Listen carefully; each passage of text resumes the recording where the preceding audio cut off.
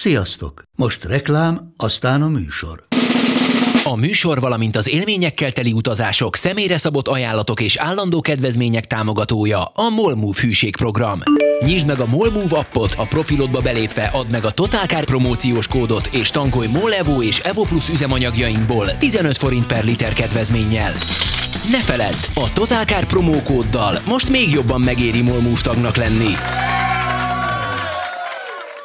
Vége a reklámnak, jön a műsor. Köszöntök mindenkit a várva várt motoros égéstér adásában, és míg a kép és a hang beállt, addig arról volt szó, hogy a két sztár vendégünk, Bistei Péter és Szabó Henrik be akarja vonni az A-kategóriás jogosítványomat, és követelnek egy olyan műsorvezetőt, aki ért a motorkerékpárokhoz. Színpadon a fotelmotoros, reklámozzuk már magunkat. Jó, és akkor mi lesz a következő, hogy elkezdtek, mit tudom én, étkészletet árulni, és hogy jaj, itt ez a nagyon jó edénykészlet, távcsőuraim, most éppen nagy mennyiség vannak felhamozódva maszkok, úgyhogy... Mi csak olyanba tudunk gondolkodni, olyan termékeket tudunk promózni, amiben hiszünk is, de a hitünket azt meg lehet vásárolni. Igen, és az árrésben hiszünk. Igen. Hogyha már a hit szóba került, Henrik elkezdte kifejteni, hogy ő nem hisz abban, hogy a Yamaha megnyerte a MotoGP-t, a Superbike-ot, az AMA Superbike-ot és a Brit Superbike-ot. Halljuk az alternatív tényeidet, hogy mi az a rész, amiben itt nem hiszel, hogy a Yamaha egy nagyon sikeres évet hozott össze a motorsportban. Én abban hiszek, hogy az Ausztrál Superbike bajnokságot nem ők nyerték meg, és az amerikai stock kategóriát sem ők nyerték meg. És az Endurance világbajnokságot sem ők nyerték Ez meg, bár volt rá esélyük, de hogyha jól tudom, akkor a Yamahának a gyári támogatású csapatainak van egy olyan különleges képessége, hogy téthelyzetben bármit el tudnak rontani. Füstbe ment terv, mondhatnám. Szó szerint füstbe ment? Hát azt nem tudom, hogy hát füstölt el az idén Yamaha szerintem Endurance VB-n. Mert szoktak. Nagyon gyorsan mennek, csak egyelőre pont azt nem tudják feltétlenül megugrani, hogy ezt 24 órán keresztül csinálják. Amikor mennek, akkor gyorsak. Igen, de az R1-nek már nagyon régóta voltak úgynevezett megbízhatósági problémái ott, ugye? Szerintem itt azért valamit tisztázunk, tehát ezek nem szériablokkok. Igen, pont az, hogy amikor elkezdték reszelgetni ezeket versenyre, ott nagyon sok motorhiba volt, kezdve főtengelytöréstől, meg nagyon változatos problémákig, mert valójában a húzást azt nem bírta, vagy nem megfelelő szakértelemmel kezdték el húzni a különböző csapatok. De odaálltak, és De 15 óta ezt nem tudták ki. Hát úgy tűnik, hogy idénre megoldották, hiszen megnyerték a már felsorolt bajnokságokat. Jó, de azok ilyen... Jó, hát mondjuk persze ott is meghatározott mennyiségblokkot kell használni. Nem generális problémának írnám én ezt le meg. Mármint az, hogy nyertek? Nem azt, hogy megállnak a Yamahák. Hát versenymotornak az a dolga, hogy időnként elpukkan, mert hogyha egy szériában 200 lóerős blokkot fölhúznak, mit tudom én, 250-re, ott azért be van kódolva, hogy... Tényleg lenne igény egy hozzáértő főszerkesztőre. Én csak annyit fűznék az egészhez hozzá, hogy blokkok ide vagy oda. Nekem mondtam annak idején, hogy nekem teljesen mint, hogy a Toprak nyere bármit is valaha életében, aki ilyen szépen gurul első keréken végig egy box utcát, az teljesen mindegy, de hogy még világbajnok is lett, hát igaz, hogy nagyon fáj a szívem, hogy Rossi már nem megy tovább, de Toprak az új hősöm. Tehát arra célzol, hogy Toprak Razgatlioglu ő az új hősöd, mind ízlésében, mind megjelenésében, mind motorkezelésében? Hát azért azt nem mondanám, tehát az instájával nem teljes mértékben értek egyet. Figyelj, szerintem nagyon jó motoros, de azért tisztázzuk, hogy ott a Superbike-ban is megindultak már ilyen különböző szabály manipulációk. És hát persze, mert a többiek nem tudnak elsőkerekezni, és akkor szegényt ki akarják rekeszteni. Ilyen gyorsan egyenesben még nem ment Yamaha szerintem az elmúlt, nem tudom, 10 pár évben, mint ezek idén, és Topraknak az eredményét nem akarnám kisebbíteni, de amikor ugye Ray először szétesett, aztán amikor utána magára talált, és egy düböl elkezdett menni, azért megmutatta még mindig, hogy egy kvázi nem annyira hegyes fegyverrel, mint ez az EX10-es, ami az idén volt, azért oda-oda lehet élni a Toprak Yamaha kombó elé, úgyhogy sokan nem szeretik Rayt, de szerintem még mindig ő a legnagyobb mágusabb a kategóriában. Azzal együtt, hogy nagyon szépeket gurul első keréken Toprak. És ami nekem borzasztó furcsa, hogy hogy ő hőssé tudott válni ezzel a teljesítménnyel. Tehát lehet, hogyha ilyen valamilyen hátrányos helyzetű országból érkezel, akkor neked megengedik, hogy a pályán egykerekezgessél, meg a box utcában első keréken guruljál. De hogyha megpróbálnád ezt egy nyílt napon megcsinálni, mondjuk a Hungaroringen, kapnál olyan tockost, azt se tudnád, hogy merre vagy arccal. Hogy úgy ért be célvonalon. Tehát első keréken gurult be a versenyen. Remek. Jó, de ez egy török népmesei kötelezettség, hiszen a mestere Szofoglu is megcsinálta ezt, amikor a 600-assal nyert versenyt, hogy első keréken haladt át a célvonalon, és ez igazából annak a remake-je. Nagyjából ugyanaz, mint amikor a Márquez megcsinálta Laguna Secában a rázóköbb túloldaláról az előzést a porba lenyomott motorral. Márquez? Ja, hogy azt már... Ja, igen. És azzal ugyanazt meg, és ráadásul a Rossi ellen csinálta meg a Rossinak a trükkét, amivel a Stonert idegelte ki annak idején. Megdöbbent. És ez egy ilyen homázs gesztus volt a mestere felé. És a Toprak kapcsán azt szokták előhozni, hogy neki a motorkezelése az annyira más dimenzió, mint ami a Superbike-ban eddig megszokott volt, hogy ott ezt szokták leginkább kiemelni a személyek kapcsán. De a Henrik harcán én egy elős szkepticizmust látok. Hát maximum az mondja ezt szerintem, aki nem nézett, vagy mit tudom, valami barlangba lakott idáig, és csak tavaly előtt óta néz Superbike VB-t. Szerintem, hogyha megnézzük a 2000-es éveket, amit az Edwards-Bayliss duó dominált, vagy megnézed nem tudom, tehát akár még a Winston Hondákkal, amikor mentek. Tehát azért voltak ott csoda dolgok idáig is. Volt vagy még van, nem tudom ezt megmondani, a Superbike-nak volt egy mély repülése, ahol nem csillogott annyira az elmúlt pár évben, és tény, hogy idén ez a Toprak Ré Csetepaté, néha még Scott Reddinggel kiegészülve, ez így idézgette a legszebb éveket. Mondjuk, ami most bő 20 éve volt utoljára hasonló tűzijáték Superbike VB elejében, de azért nem gondolom azt, hogy nem láttunk még ilyeneket. Hát, ha csak az ausztrál gyereket, hogy hívták, Anthony Gobertet nézzük, akkor föltalálta a keresztbe féktávon érkezést. Gyakorlatilag, hogyha fölmentek YouTube-ra, nézzétek, a GoShow-t beírjátok, talán még fönn van, a ZX7-essel már keresztbe érkezett féktávon, tehát ahhoz képest a Toprak szerintem gyenge kezdő. Nem, hát a Toprakban az a szép, amikor megcsinálja ezt mondjuk 270-nél, és keresztbe is jön ki abból a kanyarból. Hát erről meg nézzél videót, hogy nem tudom, az öreg Troy Corser egy széria, Brünbe egy széria S1000RR-rel csak füstölőkerékkel tud kijönni. És mindegy, tehát nagyon jó versenyző ott az összes, szerintem ezt le lehet nagyjából itt ütni ezt a dolgot. Engem sokkal jobban érdekel például, hogy én azt várom, ne legyen igazam, ugye a Scott Redding átszerződött a BMW-hez, és a BMW egy ilyen temetőnek bizonyult ideig mindenkinek. Tehát BMW-ből még nagyon nehéz volt kijönni jól BMW szerződésből, a Superbike VB-n, úgyhogy vagy valami nagyon nagy szám van, és akkor a Redding már a visszavonulását készíti elő, és pénzt keresni ment oda. A másik ilyen műmájára volt szerintem a Bautista.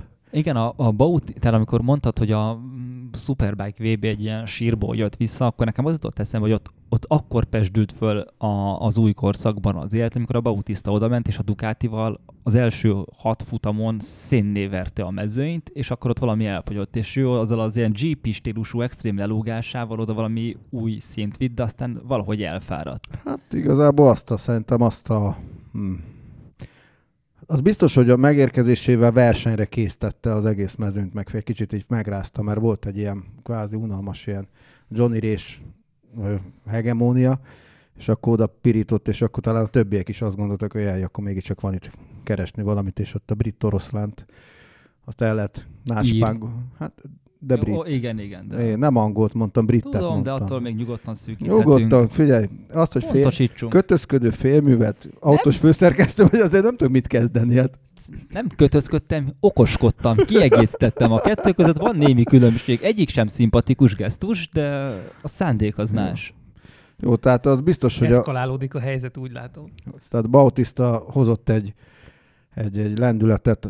De az Bautista az önmagában egy érdekes, mert kitömte csúnyán az egész mezőnyt, és akkor egyszer csak elfogyott, és hisztissé vált, és össze-vissza motorozott, és utána rossz nyelvek szerint komoly pénzért elszerződött a Hondával, amivel egészen felejthető szintre süllyedt vissza, és most visszament a Ducatihoz, és kicsit úgy viselkedik, mint hogyha őt onnan küldték volna, és akkor az a nagy visszaérkezés, és akkor hű meg ha, és akkor micsoda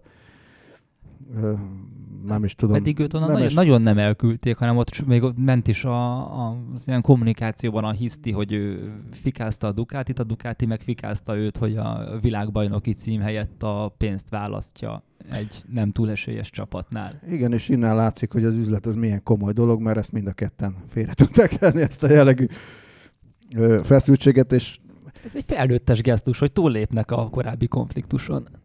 igen, bár mondjuk, hogyha ma itt tartunk a Ducatinál, és akkor a Superbike-ba túrunk, amit én különösen kedvelek, hogy Chase Davis az én egyik hősöm, aki szintén visszavonult, és volt ugye ez a baleset a szezon közben, lehet, hogy az ott a kórházba fekve döntött el, hogy akkor itt neki ebből elég volt, de én nagyon-nagyon sajnálom őt, mert ő is nagyon nagyokat motorozott, és ő is az a versenyző, aki egy VB címe kijárt volna neki, úgyhogy... Igen, ő pehjes volt neki, azért lett volna pár VB címe, hogyha nem pont a Johnny Ray ellen kell mindig másodiknak lennie. Én azt nem értem, tehát valóban a teljesítménye az egy ilyen lefele ívelésbe került ezzel a V4-es motorral, mert ugye a V2-es erő azért még sokkal... Hát azzal folyton ott volt a második helyen. A V4-esre lassan érzett rá, és szerintem valamiért elvesztette a bizalmát a Ducati managementnek, és ezzel a szatellit motorral meg valahogy nem sikerült odaérnie. Hát állítólag a Ducatinak a versenymenedzsmentje az ilyen világszinten köcsög, tehát hogy nagyon kevés olyan kellemetlen munkahely lehet állítólag, mint a Ducatinál motorversenyezni, mert hogyha nem jönnek az eredmények, akkor biztosan nem a motor a hibás, hanem biztosan te vagy a hibás, és mindig erre futtatják ki, és ha hihetünk a pletykáknak, akkor a Reddingnek is ez volt a baja, hogy ő kért ilyen meg olyan fejlesztéseket, meg dolgokat, és akkor mondták, hogy nem, a motor az tök jó, neked kéne valamit csinálni. Hát a fele se tudja a GP-ben, meg a Hondáról mondják ezt, hogy... A GP-ben is nekem gyanús, hogy ott valaki kiabál a megalázó stílusban a versenyzőkkel, hogyha nem hozzák a jó időt. Ezért lehet az, hogy a Pramokban mindenki tök jól megy, aztán átkerül a gyári csapatba, és ott már úgy valahogyan nem alakulnak olyan jól a dolgaik. Hát nem tudom, arra emlékszem még, amikor Troy Bayliss megnyerte a Superbike VB-t, és éppen volt valami sérülés a Ducati GP csapatában, felült egy futamra, azt elvert mindenkit, hogy égesi a határt a Grand Prix kategóriába, és utána a Ducatis főnök, akik a neve nem jut eszembe. Domenicali? Lehet, hogy nem tudom, melyik volt ott, aki jött, és akkor mondta, hogy káblére ölej, és akkor mondta, hogy baszódjál meg. Tehát valami ilyesmi volt a reakció, csak a Bayliss-nek. Ugye a Bayliss-ről tudni kell azt, hogy azért egy pár évet ült a Grand Prix Ducatin, és egy egészen felejthető pár szezont ott abszolvált, mert ha nem kapod meg a jó motort, akkor nem lesz semmi, és akkor egyszer megkapta a jó motort, és akkor kiderült, hogy tud vele még futamot is nyerni. Tehát nem akarnék senkit elkedvteleníteni, de... Tehát a hallgatóink akkor nyugodtan írjanak alá a Ducatihoz versenyzőnek, de ezeket azért jegyezzék meg. Nem, hát szerintem akár ez többféle gyártónál előfordul, hogy van egy első számú versenyző, és a másik akkor meg bárki legyen, az akkor szív. De talán Superbike-ra visszavezve, hogy GP annyira nem villanoz föl, hogy a másik nagy kvázi kedvencem, aki szintén nem nagyon nyert, az Leon Camier volt, aki most a Hondának a csapatát, Superbike VB csapatát dirigálja, és neki is voltak nagyon jó megvillanásai, még a Suzuki-val is elég jókat ment, és az Apriliával is elég jót ment, de neki is sikerült odaérni, neki is odaadnék egy VB címet bármikor. Igen, most amikor mondtad, hogy a BMW az mekkora versenyzőtemető, akkor most beugrott ugye az Eugene Laverty, aki ugye Apriliával volt második helyezett is, és aztán amikor a BMW-hez került, akkor ott már úgy nem nagyon voltak látványos akciói. Hát igen, bár mondjuk az is hozzátartozik, hogy az a BMW csapat, ami most a VB-be ment, ez a még Swan Yamaha-val nyertek, azt hiszem BSB-t, és utána mentek föl. A Xiaomi Racingre gondolsz? Igen. Xiaomi Racing, és utána ők vették át ezt a dolgot, és próbálnak ott valamit elidézni. Közben Bistei kolléga mutatja az adástervben, hogy hozzám szóba azt a témát, amit ő küldött be, hogy szívesen beszélne róla, de fogalmam sincs, hogy mi lehet, úgyhogy olyan picit fájó szívvel, vagy hát fájó, de hogy fáj a szívem, különösebben nem foglalkoztat, de olyan kétkedéssel konferálom föl Bistei Péternek a bankrabló történeteit.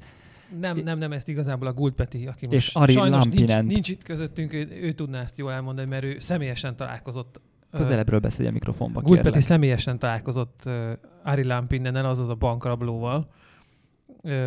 Ő kicsoda? Itt Mármint a Guldot tudom azért kicsoda. magyaráztam itt ennyire.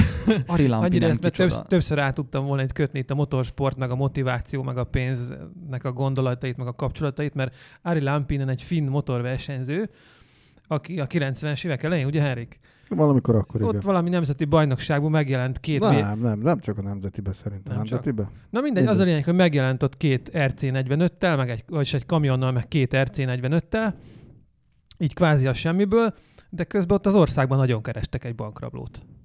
És hát utolérte a törvény az emberünket, ugyanis állítólag 15 évet ült, majd kijött, és folytatta egy ZX-7 most egy valami klasszik bajnokságban, vagy egy ZX-7 RR-rel.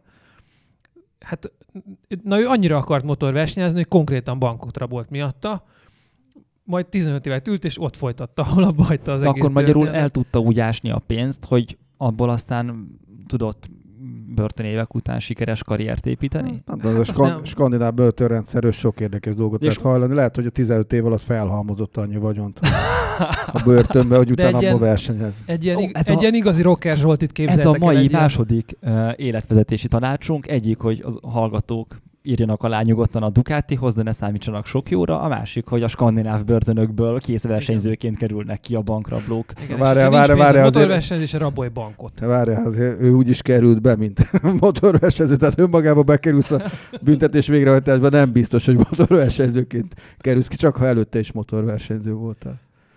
Szóval egy ilyen igazi karakter az ember, tehát amit képet láttam róla, éppen egyik kezében egy tekilás üveg van, a másik kezében egy cigi, és éppen így esik hanyatt így a képen. Egy régebbi vágású motorverseny. Igen, ő Igen, egy tehát ilyen- nem az a Márquez stílust képzeljétek el. Tehát, hogy nem az két alkat. Egyébként ő megfordította picit a motorsportot, mert általában a motorsport környéken felbukkanó bűnözőknek a motorsport az eszköz a bűnözéshez, mint pénzmosás, csempészet, stb. És ő meg a bűnözést használta a cél, vagy útnak, hogy a cél a motorversenyzés legyen a végén. Így van. Ez egy picit szimpatikusabb üzleti modell. Henrik megint fumigálja Nem, a nem, szakvéleményemet, nem. biztos nem értek eléggé hozzá, hiszen se börtönbe se voltam, motorversenyző se vagyok. Nem, nem, végig gondoltam, hogy ez egy ilyen elismerő szemrándítás volt. Elismerő. Henriktől ez ritkán fordul elő, hiszen amikor legutóbb elismerően nyilatkozott a pályamotorozásámról, akkor megkérdeztem, na jó, de hát, hogy mégis mit csináltam rosszul? Hát Iván, tulajdonképpen mindent. És még így is előrelépés volt a korábbiakhoz képest. Igen, tehát Henrik szokatlan módon szokott dicsérni, és hogy le is törjem ezt a pozitív vibe-ot az adásban, elégedetlen is szoktál lenni időnként. Legutóbb az Eitzmával, a nagy milánói motorkiállítással voltál elégedett, ami most november elején volt, és mondjuk úgy, hogy nem lettél tőle boldogabb, és Péter, te is azt hallottam, hogy csalódott voltál a felhozattal láttán. Lehet, Figyelj, hogy csak azt mondatja. várj, hagyj reagáljak, de magával a kiáltással semmi bajom nem volt, nem voltam ott, tehát akik ott voltak, mondták, hogy nem igaz, hogy csak maszkba voltak a lányok, mert 70-30 arányba maszkba voltak és maszk nélkül, a maszk nélküliség javára, és viszonylag csinos lányok voltak, tehát volt erőfeszítés az EICMA oldaláról, hogy nem tudom kinek az oldaláról, mert amik képek előkerültek itt a jobb kategóriából, bár nem értek egyet, ugye, mert mint a hölgyeknek itt a árucikként való kezelése, tehát azért ezzel tudnánk vitatkozni, persze nem.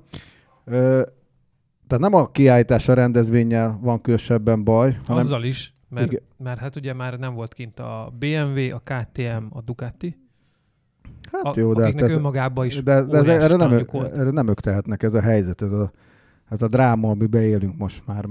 Bár, tehát, hogy nem a KTM tehet arról, hogy nem ment ki a legnagyobb európai kiállításra, hanem mindenki más.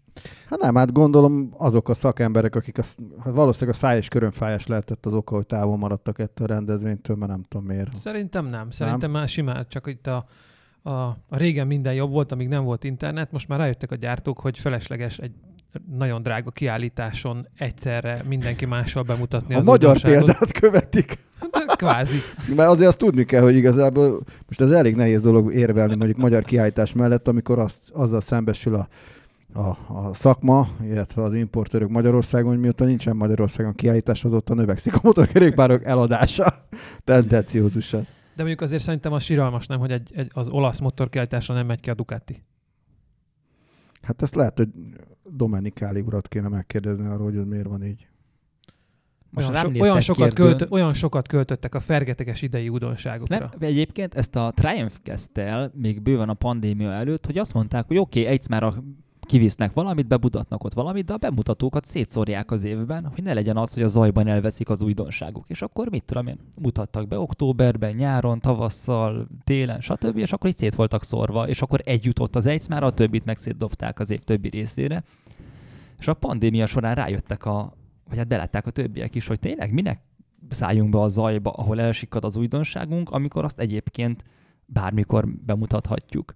De ez most már több éves gyakorlat, hogy így van, mindenki össze-vissza mutat be mindent.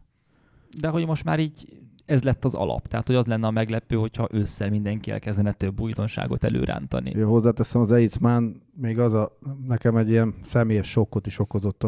Balázs Viktor barátom mondta mindig, hogy ő Németországban járt mindenféle ilyen kiállításon, és amikor ilyen ősszakálló agasztjánokat látott, akkor mindig elgondolkodott, hogy merre halad ez a motorkerékpár biznisz, meg motorkerékpár kultúra, és a legutóbb, amikor én voltam személyesen az Eitzmann, sajnos hasonló élményben volt nekem is részem, hogy ilyen 40 pluszos ilyen tényfergő elveszett lelkek keringenek a csarnokokba, és ez a része nem volt annyira lélekemelő. Bezzeg a mi időnkben, mikor vonattal mentünk az intervére csapatostul. Még azt hozzáteszem, hogy a ti esetetekben arra panaszkodni, hogy 40-es őszülő alakok vannak az Eitzmann, erre panaszkodni, hogy mondjam, minimum visszás. Ezért nem megyek oda. Jó, de mivel voltatok elégedetlenek? Tehát, hogy nem voltak érdekes motorok, nem volt elég újdonság, ami újdonság volt, az sem volt. Mi a panasz, hogy miért volt rossz ez az Eitzmann? Szerintem csúnyulnak a motorok, tendenciózusan, illetve tényleg semmi nagy olyan újdonság nem volt, amire olyan nagyon én legalábbis a nyálamat csorgatnám, de erre megvan a teóriám, tehát, hogy megint, ha jól tudom, akkor egy eurónorma előtt állunk egy ilyen köztes évben, és most nem érdemes megint olyan nagyon nagy újdonságot felvonultatni a gyártóknak, mert majd megint jön egy olyan eurónorma szigorítás, amivel majd új fejlesztéseket kénytelenek bemutatni. Őszinte legyek, olyan ordinári, gigantikus újdonságot, ami mondjuk így mechanikailag újdonság, még egy alapjaiban új blokkot azért elég rég láttunk. Most így hirtelen legutóbbi, ami nagy durranás volt, az a Desmos Edici Stradale, tehát a V4-es blokkja a Ducatinak. Talán én azon is gondolkodtam, hogy miért. Tehát egyértelműen a ráncfelvarrásokkal van tele a piac, illetve olyan össze-vissza variálják az erőforrásokat, és majd erről lesz egy kicsit később szó, hogy most éppen mibe rakják bele a sorketteseket volumenbe, meg hogy milyen kategóriákban jöttek új modellek. Hozzuk előre ezt a blokkot akkor. Hát szerintem most az, ami neked... Nézd, ez az én puskám, ez nekem hát kell, ez, ez a rally kategória, ami szerintem egy ilyen üdes színfolt. A Ducatinak is van egy ilyen olyan motorja, meg ilyen különböző kisebb gyártók is hoztak ilyen rally jellegű motorok. Tehát a Ducati most a Desert X-et mutatta be, arra gondolsz, ugye? Az egy ilyen nagyon gusztusos, retro modern. Igen, de valaki csinált egy ilyen MV Agusta a Lucky Explorer-t, és a Motomorini pedig előrántotta az X-Cape nevű motorkerékpárját, igen, ami szintén egy ilyesmi. És a 660-as Touareg is már. Igen, az már az Eitzmann előtt, illetve most az Eitzmann után meg bemutatták az 1002-es Triumph Tiger-t.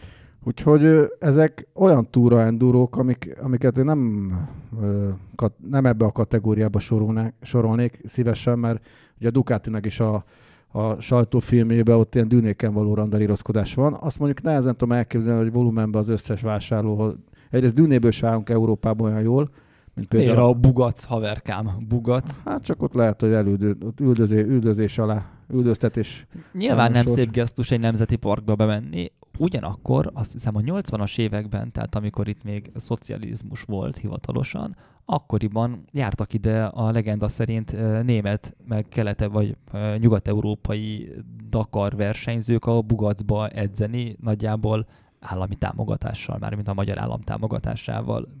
Biztos el is tüntettek egy pár fajta flórából, faunából a hangos autójukkal és a nagy kerekükkel, és ott turatták, és rugatták, és hogy...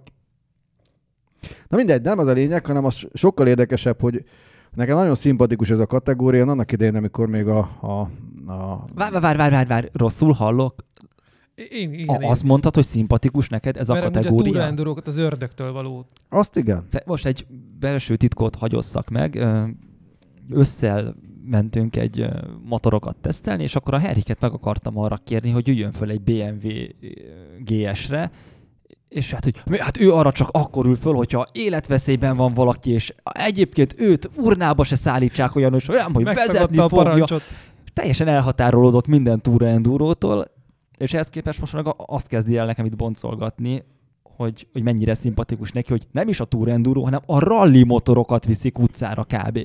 Igen, ezt előbb már elkezdtem megágyazni ennek a gondolatnak, csak akkor meghívsítottátok, hogy ilyen szép ívet rajzoljak ennek. Hát, mert annyira felháborító ez a köpönyeg forgatásod.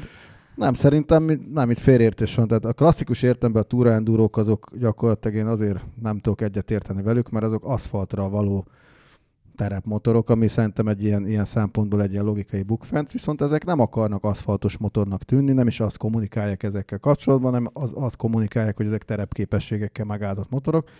És annak idején ugye azt kezdtem mondani, hogy még a 90-es évek elején, amikor motorrevű katalógussal keltem, feküdtem, akkor azokból voltak ez, hogy rendes Afrika Twin volt még benne, a 750-es Yamaha Tenere, a Kajivának azok aztán rohadt nagy terepmotorok voltak. De ezek még mentek ilyen Dakaron is, tehát ezeket még láttuk. Hát azok úgy mentek, hogy közös csavarjuk nem volt kb. Az azonos nevű és műanyagú versenymotorokkal. Jó, de ez a versenymotorokra azért jellemző, de legalább megpróbálták eladni ezt az érzést neked. Tudod, mi volt az a utolsó nagyköpcentis Dakar motor, aminek volt hunyorogva köze az utcai változathoz? 950-es KMT? Pontosan, annak nagyon, tehát a kuplunkosara az ugyanaz volt, meg nagyon sok főegység is megjegyezett az utcai modellel. Szervizigénye is. Kör alakú kereke volt. De most nem, de figyelj, folyamatosan át vagyunk verve, ez egy külön adás megérne ez a marketing. Megvárom, hogy végigmond, nem ugatok közbe, és akkor elmondom az én teóriámat erre. Nem, hát igazából nagyon emögött nincsen sokkal több. Egyszerűen ezeket a rally motorokat, ezek mindig tetszettek, ezekben mindig volt egy ilyen csábító betyárság, ami alapvetően, sőt, még hozzáteszem az első, azt hiszem R80 GS, vagy mi volt talán az első, vagy R100 GS, még az is úgy nézett ki, az még nem egy ilyen gyakorlatilag egy ilyen, nem akarnék most semmit mondani az GS-re. R80 volt egyébként, teszem hozzá, mint hozzá nem értő. Ja. Úgyhogy azt is abba a kategóriába sorolom a régi rally motorok, ami most vannak, a GS-ek szerintem azok már nem ez a kategória, de mindegy is. Én borzasztóan örülök annak, hogy ez jött. Ami kérdés, hogy mennyire fog ez megtapadni, hogy ez tényleg egy valós igény, és ugyanez majd egy másik kategóriába kapcsolatban is megfogalmazódik. Nekem az a teóriám, hogy ezeket azért árulják ilyen rally hangulattal, mert ezeket ugyanarra fogják egyébként használni, mint a BMW GS-eket. Csak ugye a motorgyártás, ami technikailag egy luxus cikk a motorkerékpár, az új motorkerékpár, és mint a többi luxus cikket, ezt is illúzióval és életérzéssel adják el. És azt mondják, hogy ha te ilyet veszel, akkor ugyanaz a Fabrizio Meoni leszel, mint aki régen istenként kezeltél, és akkor megveszed hozzá a shieldes sisakot, a rally stílusú jackivel, és aztán elmész az M7-esen a Balatonig, eszel egy lángost, megnézed a tihanyi révet, aztán hazajössz. Nézzétek meg csak a reklámfilmét az Afrika Twinnek, ahol tényleg mindenféle gyári cross versenyzők rögötják a sivatagba, vagy a Tony Bow, ahogy első keréken gurul le valami bányába az Afrika Twinnel, hát ezt ki a frász tudná rajtukon kívül. Tehát ástál már ki 240 kilós motort a homokból? Hát eszedbe nem jutna legközelebb. De vannak ilyen videók is, amikor most nem akarom mondani, hogy GS, de GS. Akkor... De jó, hogy nem mondtad. Raffinált. De hát akkor látszik, hogy az ember teljesen elcsigázva, mert kb. 40-szerre kéne, vagy lehet csak 4-szerre kéne felállítani a dágványba, meg a keréknyomba, de verve van teljesen. A Chris Birch, aki a KTM-nek az ilyen nagy motorral terepező vadállatja, és új-zélandi vagy ausztrál enduro versenyző, sokszoros enduro bajnok, stb. És ő az, aki tényleg úgy megy a nagy adventure-ökkel, mint ahogy más a 250-essel is csak szeretne menni. Igen. De az is hazugság, hiszen annak az embernek olyan kezelési képességei vannak, ami így felfoghatatlan. De még egy praktikusabb példa, beszélgettem egy GS tulajdonossal, és mondta, hogy hát kim voltunk a Hechlingenben, ugye ott van az Enduro Park, és hogy a GS-sel mit meg lehet csinálni. Jó, mondom, és a sajátoddal megcsinálod? Ja nem, soha. Tehát, hogy mikor a te 8 milliós motorodat hempergetett a Ganéban, akkor azért az más. Nekem egy időben volt hobbim a Tour Enduroval terep motorkerékpározás, aztán hamar beláttam, hogy azt jól csinálni, az nagyon sok fájdalommal jár. Tehát És igen, dróga. Hát Transalpon volt, az nem egy drága motor, tehát, de az én lehetőségeimhez képest azért annak a törése sem volt olcsó hobbi, de maga az, hogy amikor így láttam, hogy itt azért simán lehetett volna egy térdszalag szakadás, jaj, hogyha itt valamit csinálok, akkor az ott úgy nagyobba is lehetett volna, és akkor utána vettem egy kisebb endurót, mert beláttam, hogy valami oknál fogva egyszer egyik ismerősöm elment egy ilyen, az volt az ötlet, hogy GS-ekkel kimennek a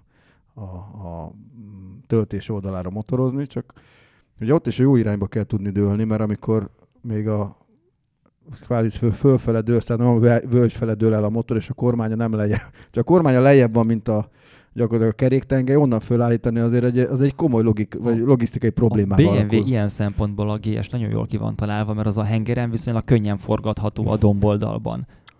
Na tessék, akkor egy jó pont. Tehát a magnézium bukógomba az olyankor hasznos. Hozzáteszem csak, mert ott még itt olyan BMW ellenességgel, vagy boxer ellenességgel kerülnek. Én most dicsértem meg. Hát. Kerülnék megéneklésre, de van nekem otthon boxerem, több darab is, csak egyik se GS. Oké, csak ez fontos volt leszögezni. Nyugtáztam és akkor elkezdted mondani egyébként, hogy mi az a másik olyan kategória, ami most szerinted szárba szökik.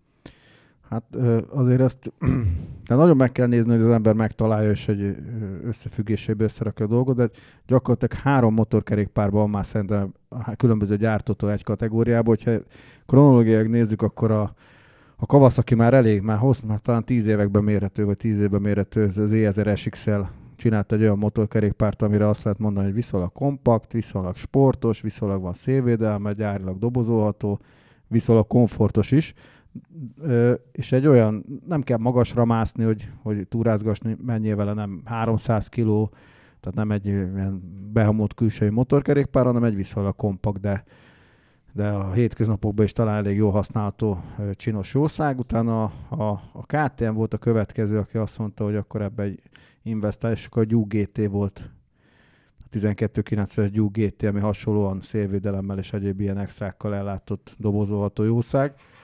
És akkor úgy volt, hogy a Duke GT-t megszüntetik, de most a Duke GT-t mégse szüntetik meg, mert van az idén is Duke GT, és bejött még egy harmadik beszálló, a Suzuki GSX-es 1000 GT-vel, amiről szintén el lehet mondani, viszonylag kicsi, kompakt, de sportos és túrás affinitásokkal is rendelkezik. Ne felejtsük ki a listából, már tavaly óta van az alaptúnó V4, ami most már elment ebbe az irányba, nagy plexivel, meg van. Itt az MT-10-es is itt van, de ezek nagy plexisek. Én azt mondom, hogy azért valamilyen szinten egy ilyen felidom jellegű képződmény nem olyan nagyba, hogyha van. Tehát, hogyha az MT-10-re is tesznek majd, meg a Tuonora is egy kis felidomot, akkor teljesen... A Tuono mindig is volt. Igen, az már félidomosnak számít. Jó, akkor Tuono is, akkor még meg de a Tuonon a dobozt nem látom gyárilag, tehát az itt esik ki a Henry. Oldaldobozokat lehet most már kérni az alaphoz, tehát puha dobozokat. Én azt azért nem érzem ebben a GT kategóriában. De minden esetre ezek jó jóslófájások hozzá, tehát a 3 teljes értékű akkor már van ebbe a kategóriában, meg mások is pedzegetik ezt a... Szerintem ez egy jó, ez egy jó visszavonuló út lehetne a kiöregedett superbike ridereknek. Ugye a Duke GT-hez nekem volt szerencsében, amikor megjelent, akkor arról írtam tesztet, és az volt a nagyon meghatározó élmény, hogy elfosta magát. Tehát nagyon kevés motor van a pályafutásom alatt, ami összeomlott volna megbízhatóság szempontjából a tesztidőszak alatt, és a Duke GT az tudta ezt. De nem előszériás motor volt? Tak mindegy, hogyha szar, akkor ne adják oda újságírónak. Igaz. Én megírtam, ugye, hogy az volt, hogy folyamatosan meglepett a különböző hibaüzenetekkel, hol azzal volt, hogy összeomlott az elektronikus rendszer, úgyhogy búcsúzzak el az összes biztonsági elektronikától. Nagyon sokat jártam egy hengerrel vele, akkor megkértem a Göbölyös Zsoltot, aki ugye a KTM-nek a a munkatársa, hogy nézzen már rá, mert ez rossz, és akkor rádugta a gépet, volt benne 6 oldalnyi hibakód, azokat kinullázta, akkor megint jó lett, de aztán amikor jó volt, akkor nagyon jó volt, aztán megint jött, hogy akkor ezt köszöntem, még a kanyarfényszóró is letiltott róla, volt olyan megbolondulása. Hát nem tudom, hogy mennyire GT specifikus, ennyire részletes hibalistát nem, de hasonló dolgokat már hallottam KTM-ről, hogy meg tud vadulni az de ott az, hogy de szerintem Super Adventure-ről is valami ilyeneket mondtak. De az teljesen meglepett engem, hogy ennyire kiforratlan termékként dobták piacra, utána azt elvitték Pozsonyba, és akkor az derült ki, hogy valami nem megfelelő üzemanyag került bele, amitől a nem tudom milyen amitől elment a kanyarfény. Hihető. Az megbolondította a Zekút, akkor az elkezdte szórni a hibakódokat, ami ott fogalmam sincs, hogy egyébként, hogy mi miatt volt, meg mit tankoltak bele. Ilyenkor nézik teljesen hülyének a motoros újságírókat, amikor ilyen sztorikkal letetik. Mindegy. Az Index visszahúzóra elé belevert a karterba, az volt a probléma. Úgyhogy sajnos az nálam nem volt egy ilyen teli találat. Jó, akkor hagy kontrázzak.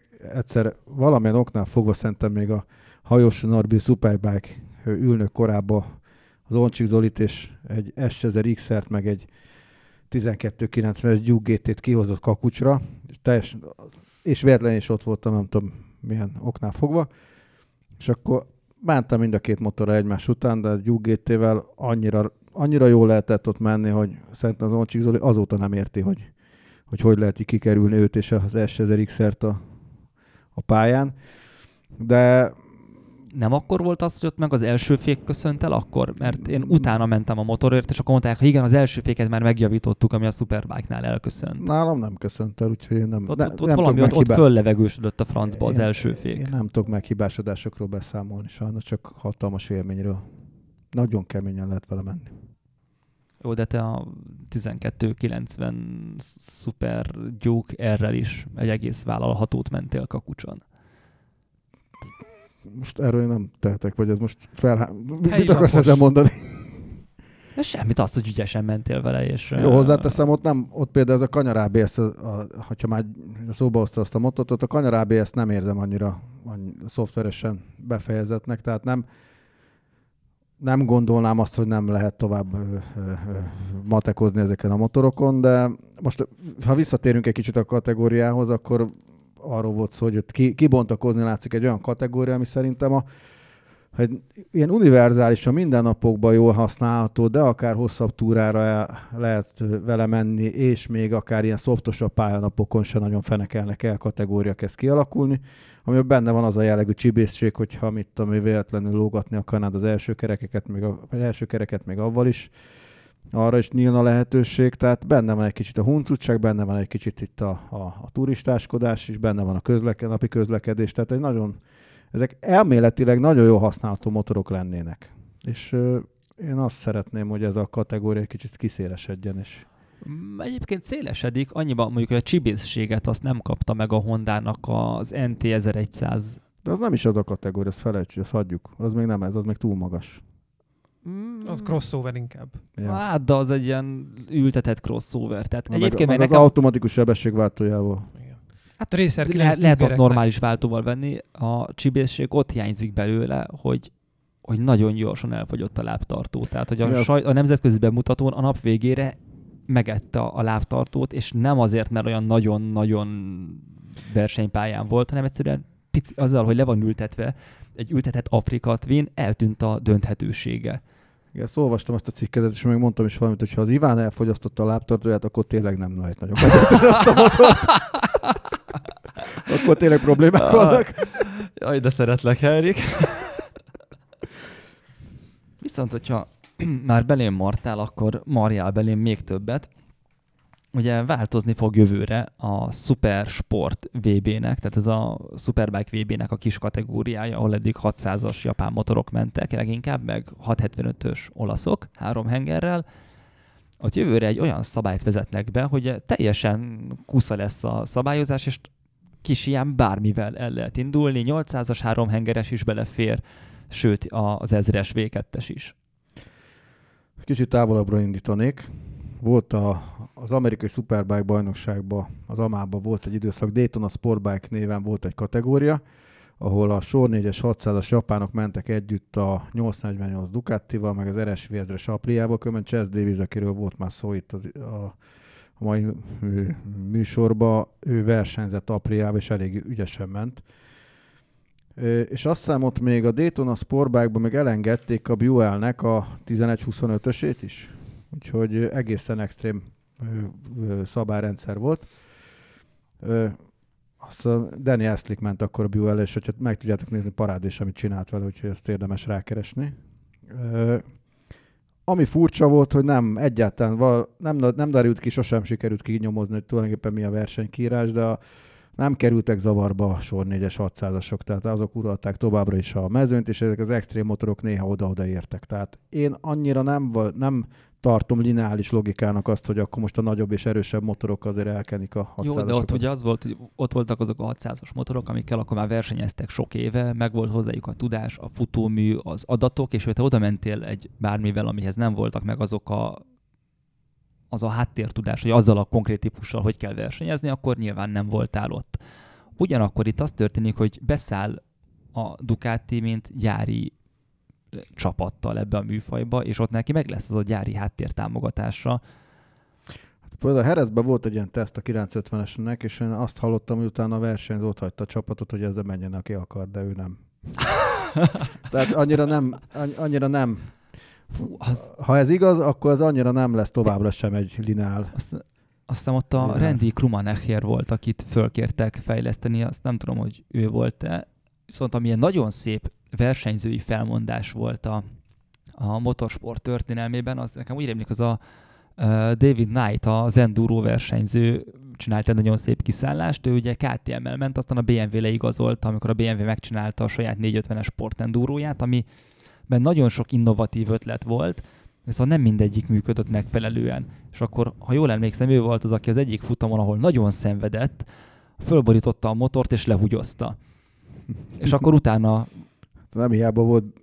Hát ezt a szerződésben bontottak vele érthető okokból, de az egy elegáns kiszálló volt. David Knight nagy komája, illetve Bitter Sanyinak a nagy komája volt David Knight, de ezek után nem is nagyon csodálkozunk rajta, hogy hasonlóan látták. Hát Knight, ha jól tudom, hogy a Man-szigeten lakik. Igen. Úgyhogy...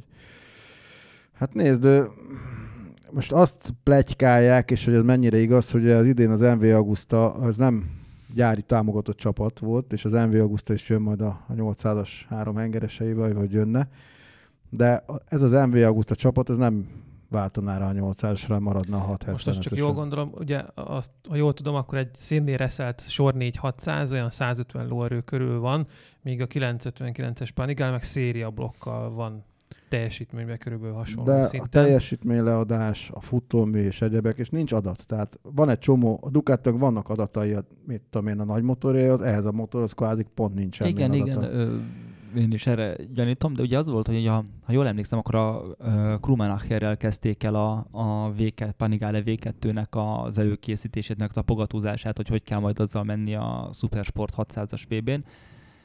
És a Krummenacher azért egy érdekes versenyző, mert kemény hisztikárán, de azért meg tudta nyerni a Supersport 600-as világbajnokságot egyszer, aztán átment az MV Agustához, ahol a szezon közben kiszállt azzal a mondással, hogy nem pont így fogalmazott, de az volt a lényeg, hogy a csapat az csal, és ő ez nem adja a nevét, mert ő nem akar csalós motorral Akkor lehet, nyerni. hogy van 800-asról már tapasztalat az MV Agustánál.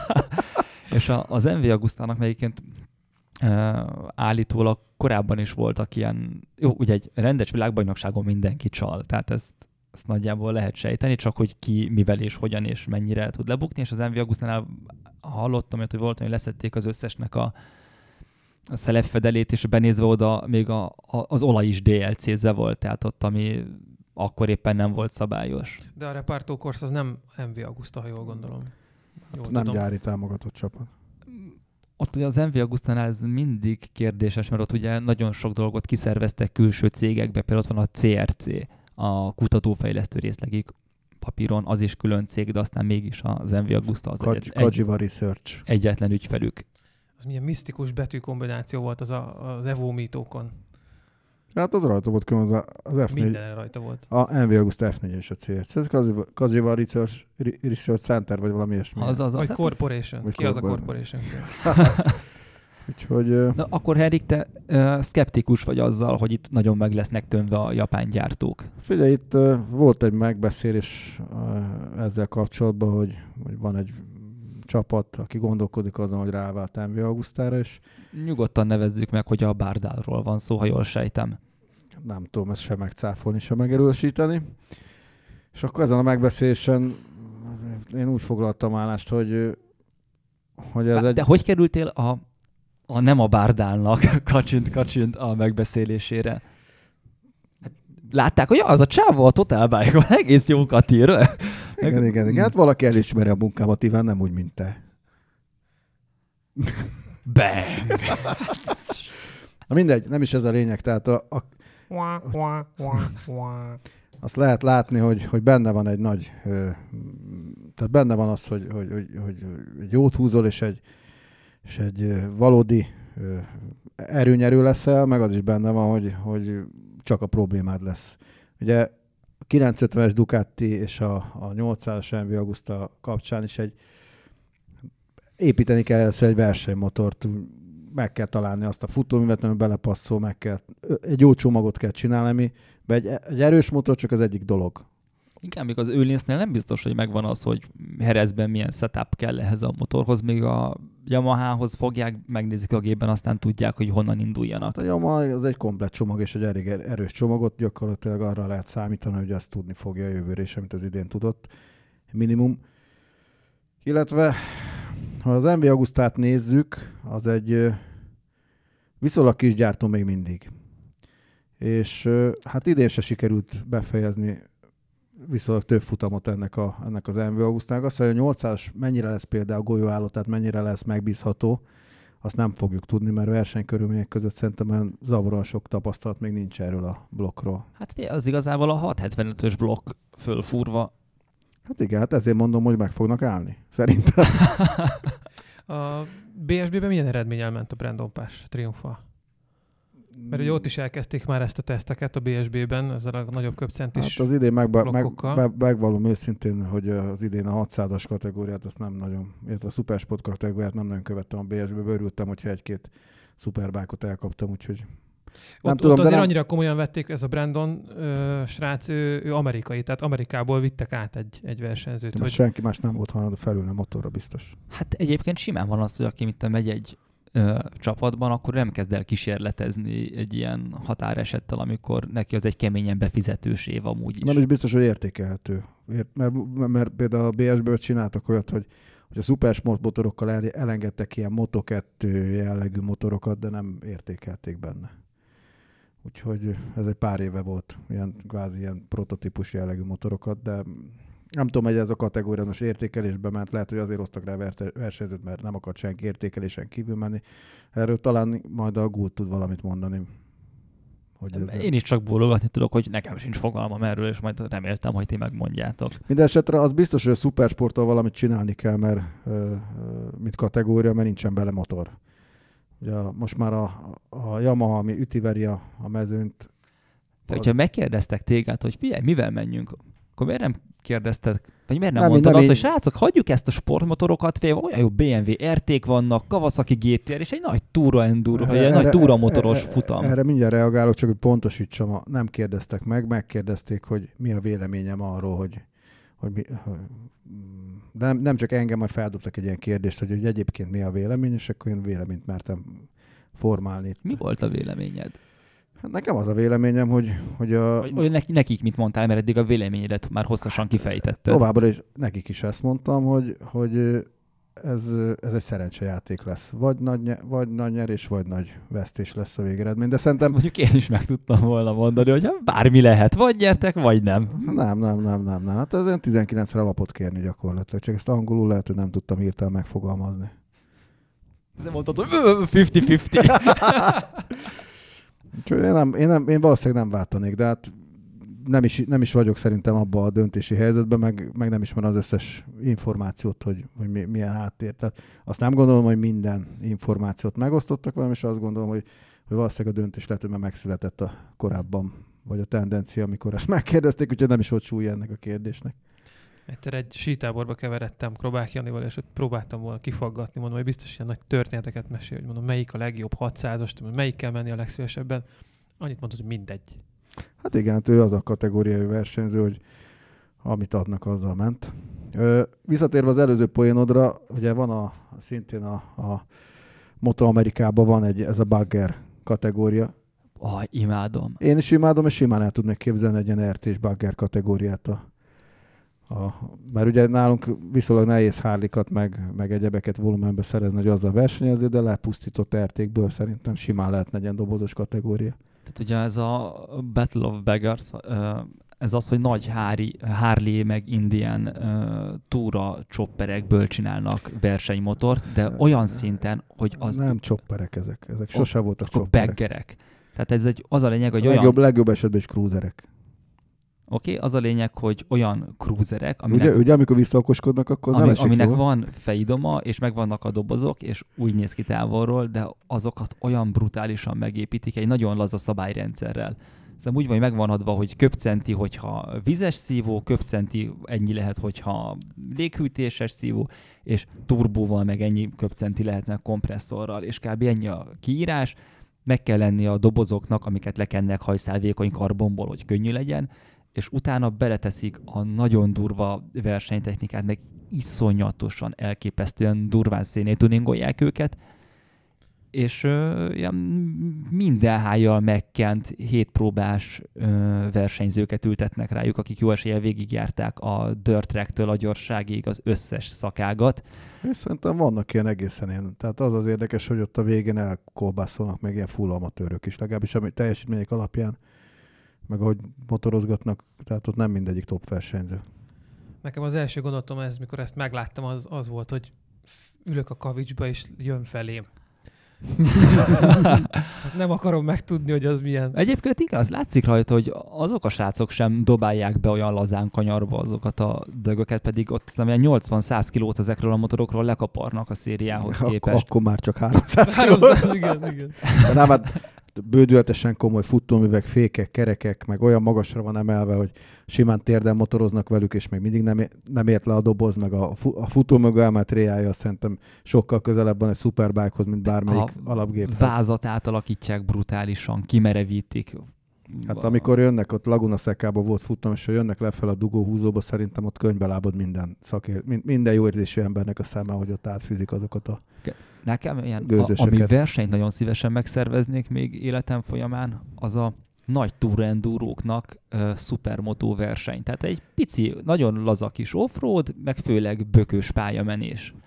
Többen mondják szerintem majd itt a hallgatók közül, jó, Iván, de legalább a TB24-et szervez már meg így 3 év után.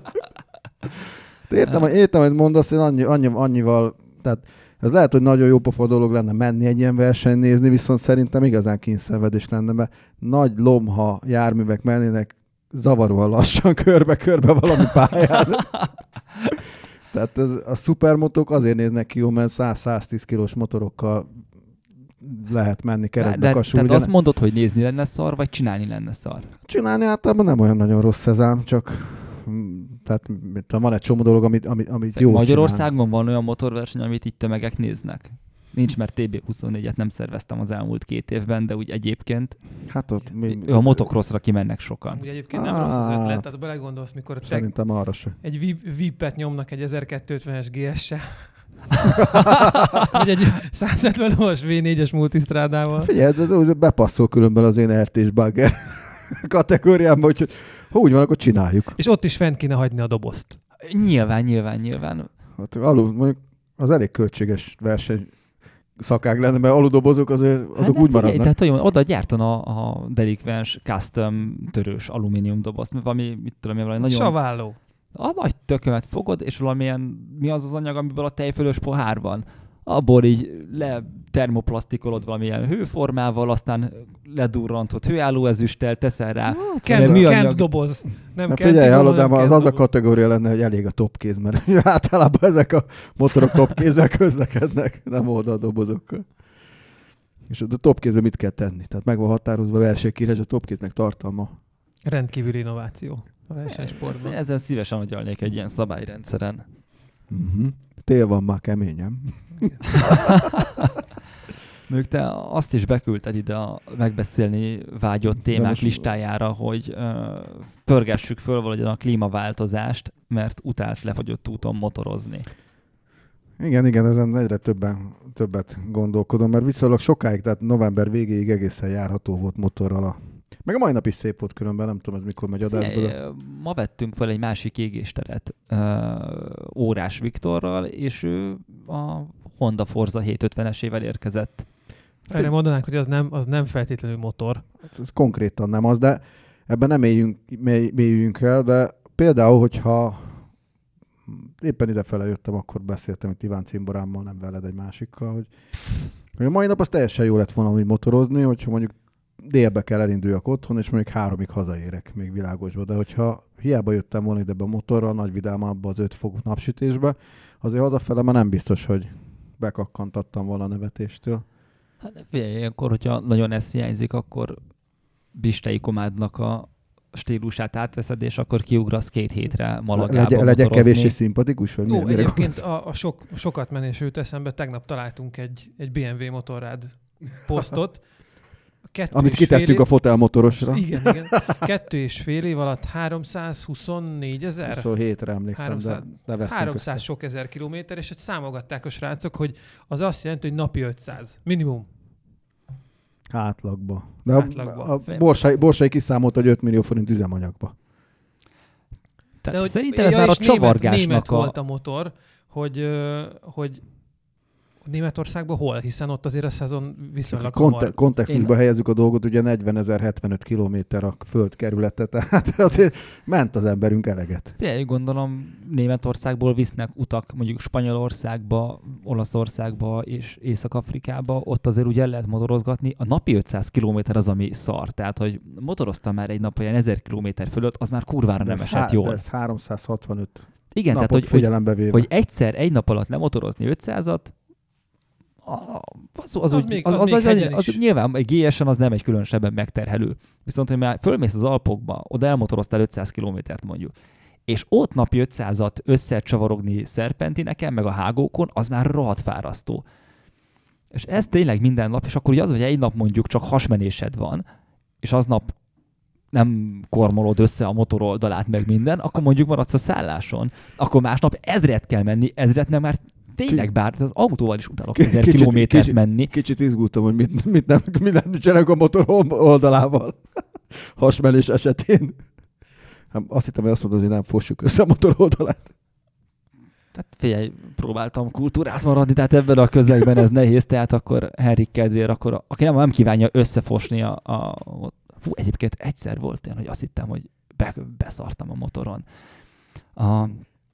Tóth Feri Cimborámmal mentünk egy ilyen tájékozódós túraversenyre, és az volt, hogy valami reggel 7-kor volt a Bakony, vagy nem a Bakonyból, a Bükkben az indulás, és azt jelentett, hogy valami 5-kor indultunk el Budapestről, és akkor találkoztunk valahol a keleti környékén egy benzinkútnál, és akkor onnan indultunk el, és akkor úgy éreztem, hogy az Őrsvezértérnél járhattunk, tehát még a 3-asra is értünk, és úgy éreztem, hogy akkor púznom kell egyet, és akkor egy picit kifordítottam a fenekemet, és pont egy kis útibán, hogy púzok egyet, ez teljesen emberi dolog, bár most nagyon undorizónak hangzik, tehát ez kivel ne fordulna elő, legyünk már őszinték. És akkor nyele volt. És azt hittem, hogy igen. És akkor gondolkoztam is, hogy basszus, így elterjedt, hogy a motorrevű, akkor még motorrevűnél dolgoztam, a motorrevű újságírója az első kanyarnál összeszarta magát. Ez mennyire kellemetlen. És a Feri ment előle, megkövette meg, ő meg iszonyat gyorsan motorozik mindig.